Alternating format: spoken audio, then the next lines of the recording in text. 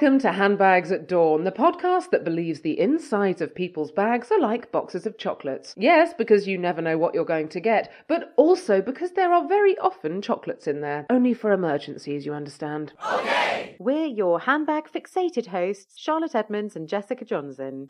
I started out in radio before working as a TV creative at Psycho for 9 years. I also started out as someone who never had to sacrifice at least 15 minutes each morning begging someone to put on their shoes. But now I'm a mum, I've seamlessly integrated this into my daily routine. I'm a journalist and editor and have worked for the Sunday Times, Net-a-Porter and Matches Fashion. I'm also a mother of two, a wife of one and a master of none. This is the one where we talk to the real-life Mary Poppins, so it's entirely apt that we're accompanied by birdsong throughout our podcast as we discuss the rise of parenting fear, examine the importance of setting boundaries, and big up brilliant dads. This is, without doubt, the best behaved we've ever been on the show, which is testament to her calming influence. We're over the moon to welcome our wonderful guest this week. This exceptional maternity nurse has brought a voice of reassurance and reason to many hundreds of frazzled families, including A-list superstars and royalty, transforming tantrums and tears to laughter and love with her kind and reassuringly sensible advice. Years of experience working as a nanny and raising her own 3 children led to this now grandmother writing 3 best-selling books packed with practical parenting advice, as well as starting her own extremely successful childcare consultancy. She also once put up with a then aged 8 me doing a daily performance of Elton John and George Michael's hit Don't Let the Sun Go Down on Me during her family's fortnight-long French holiday, which I'd invited myself along to, confirming my suspicions that she does indeed have the patience of a saint. This is the simply lovely Rachel Waddy-Love. Welcome to Handbags at Dawn, Rachel. Thank you very much. Lovely to have you here. It's great. Thank you for finding us. Well, we nearly didn't. Devon is very confusing, even though I lived here for a long time. Ultimately, we're here to talk about handbags, Rachel. Okay. Could you describe your handbag to us first? Yeah, my handbag is new and I absolutely love it. It's just a summer bag and it's got horses all over it. It's not too heavy, not too big, although I do overfill it from time to time. And I just think it's right smart. I'm quite pleased with it. It's right smart. That actually makes me feel better to know that you still overfill bags. It's looking quite organised this afternoon, but actually sometimes it's got a lot of stuff in it. Well, would you like to have your first rummage in your bag for your first item? I will. Okay, right. Now, what shall we have first of all? Right, I found here my new baby book. It's the revised baby book that I've redone. It first came out 10 years ago, and now it's come out in a new format, and it's selling very well, which is great. So that's the biggest thing in my handbag at the moment. It looks phenomenal. I had the original version of this, and I bought it for everybody I know who had a baby, so I'll be buying them this new one. What's the difference between the original one and this one? I wanted to bring it up to date because in the 10 years since I wrote the other one, we've had the rise of the use of the internet. So I find there's a lot more fear with new mums now. You know, instead of turning to a book, they go straight onto the internet and Google it. And actually in the middle of the night, that's perhaps not the right thing to do because then they're really frightened. So one of the things I wanted to do was to add more information in and to try and take away parents' fears, and I always say that there's no perfect way to parent and we're all individuals. I have to say, Rachel, that sadly I didn't have your book when I had my 2, and I wish that I had. It would have changed my experience completely. I can see that, because what I love about it is that it's very much focused on the mother and the family, and I think so much of what mothers get now, it's all very much focused on the baby, and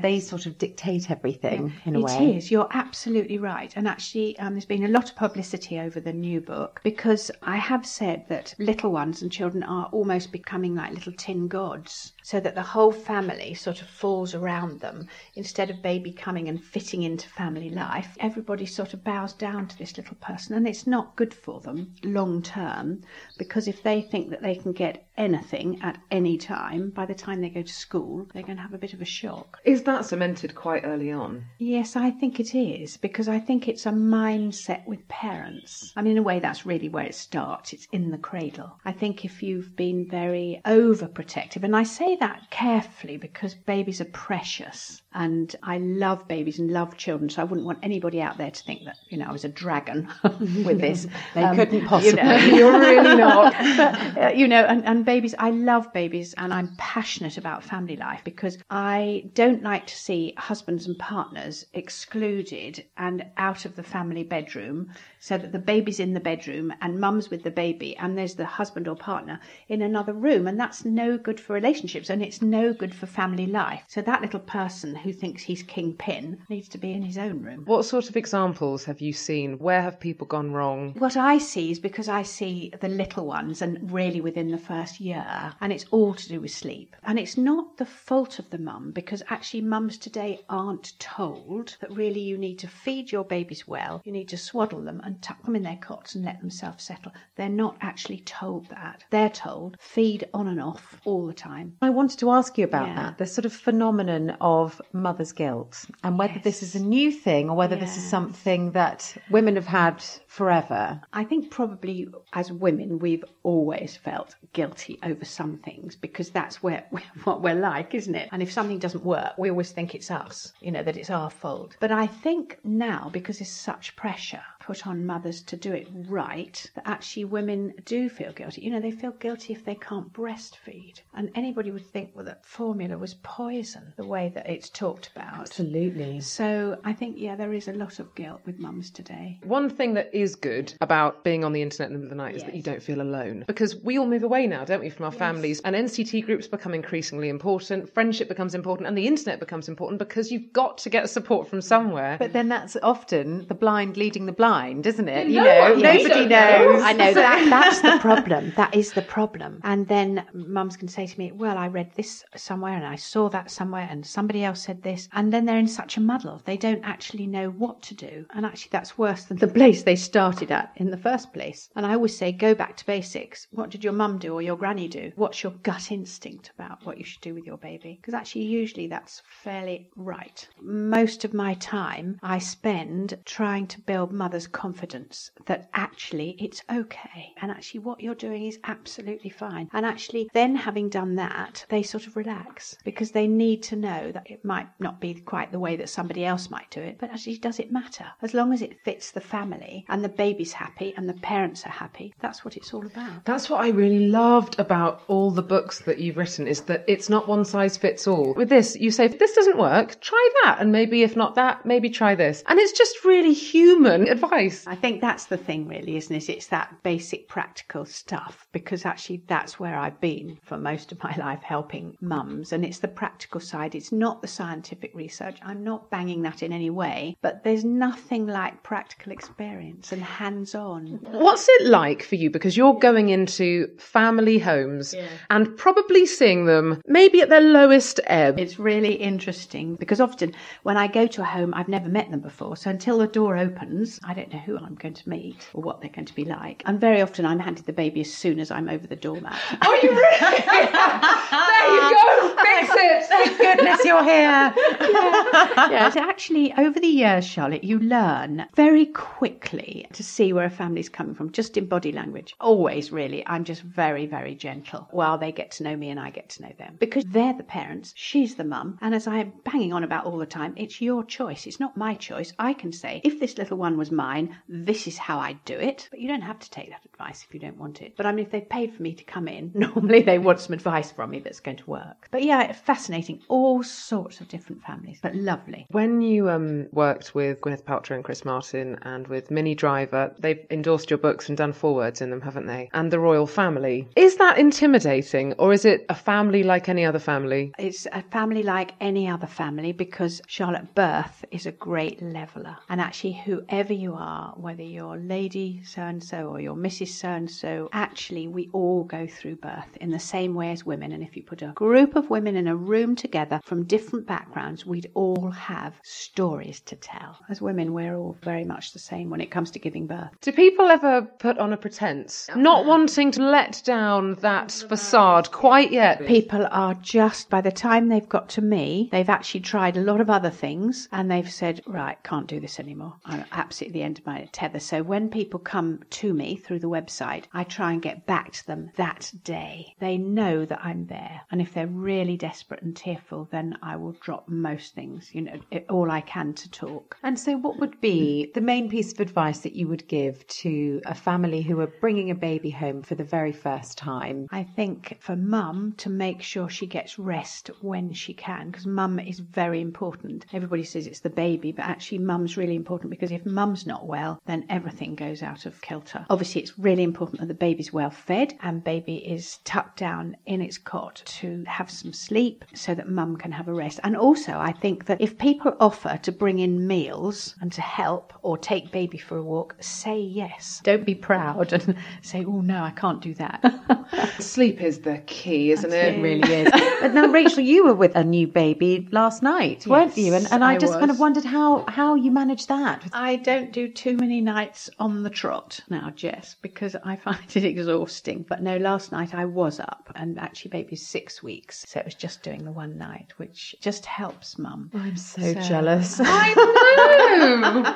The trouble is, though, that you know what it's like when you're a tired mum and somebody gives you one night. Oh, you want some more, don't you? Because actually the next morning you feel almost worse than you did without the sleep, because as soon as your body starts to relax, then it thinks, oh, sleep. Yes, do remember what that was. A good idea. I could do with some more of that. How do you cope then the next day? So, I mean, you're looking remarkably fresh. Thank you, Charlotte. I'm all right at the moment, but probably by about 8 o'clock tonight I should be crashing out. Do you ever have moments where you're just extraordinarily tired? Yeah, but I don't do so many nights on the trot now. I mean, I used to do a month or 6 weeks at a time and have just one day off a week, and that was an absolute killer. Must be so hard, because when it's your baby, you kind of go, it's okay, because I love you and your blood. But when it's your job, and presumably you have to be nice to people the next morning, you can't be like, how are you? I'm awful, actually. You can't do that, can you, when you're maternity? No, I can see why you reined that one in. Has there ever been a baby that's sort of thrown a massive curveball at you? Oh yeah, there are. There are babies who are much more difficult to teach to sleep. And in my experience over the years, it's often if the parents are very highly strung, highly wired, perhaps extremely social, never stop sort of parents. And I have found that in the past, that actually it's really hard to teach those babies to sleep. I've never had a baby or a child who I can't train. So I always say to mums, please don't give up. And how many children do you think you have helped? Oh my goodness, I have no idea. Wild guess. Thousands? Well, I probably have. Everybody's written down in my books somewhere, because obviously every person I'm with or speak to, it's all logged. So if somebody's rung me a fortnight ago and then rings in again and says her name, and she says, oh, I've spoken to you before. Yes, I remember. Let me just get my book. Let me just look at my notes. Because then she hasn't got to go through it all again. And I can see the advice I gave her and say, okay, what's happening? Is it working, or do we need to tweak it? That 3-day rule, 3 days to make a habit and 3 days to break a habit, was always what I had in my head every time, like second night in a row, I was sobbing on the stairs going, I can't do it. And my husband was going, come on, one more day. Did I invent that rule? Potentially. Well, I think 3 or 4 days. I mean, it doesn't take long to make a habit. And actually, if you're consistent and you persevere, you can break that habit too. Those are the 2 words I always use. Be consistent. Decide what you're going to do. You and your husband or your partner. Decide on a strategy. There's no good if one of you's going to do it and the other isn't. That's absolutely disaster. And if one of you's weaker than the other, then the stronger one really needs to support the weaker one and say, right, now, come on, we're going to do this. Because there's something about with a baby or a child that when the parents have made up their mind that they're not having any more either getting out of bed or waking up in the night, there's something that happens in a child's mind. They sort of sense, okay, do you know what? I'm not going to get away with this. They know when they seem to know, and I don't understand what that is, but there comes a time when it's, might as well give up on this one then, because I'm not going to get anywhere. These guys mean business now. Okay. Exactly. It's taking back our control as parents, isn't it, really? And I know people don't like the word control, but I think actually we're putting the boundaries in, because if we don't put boundaries in, nobody else is going to do it. So often you find yourself negotiating with a 2-year-old going, how has this become a thing? And how are you outwitting me? They will find that little chink in your armour and they will exploit it.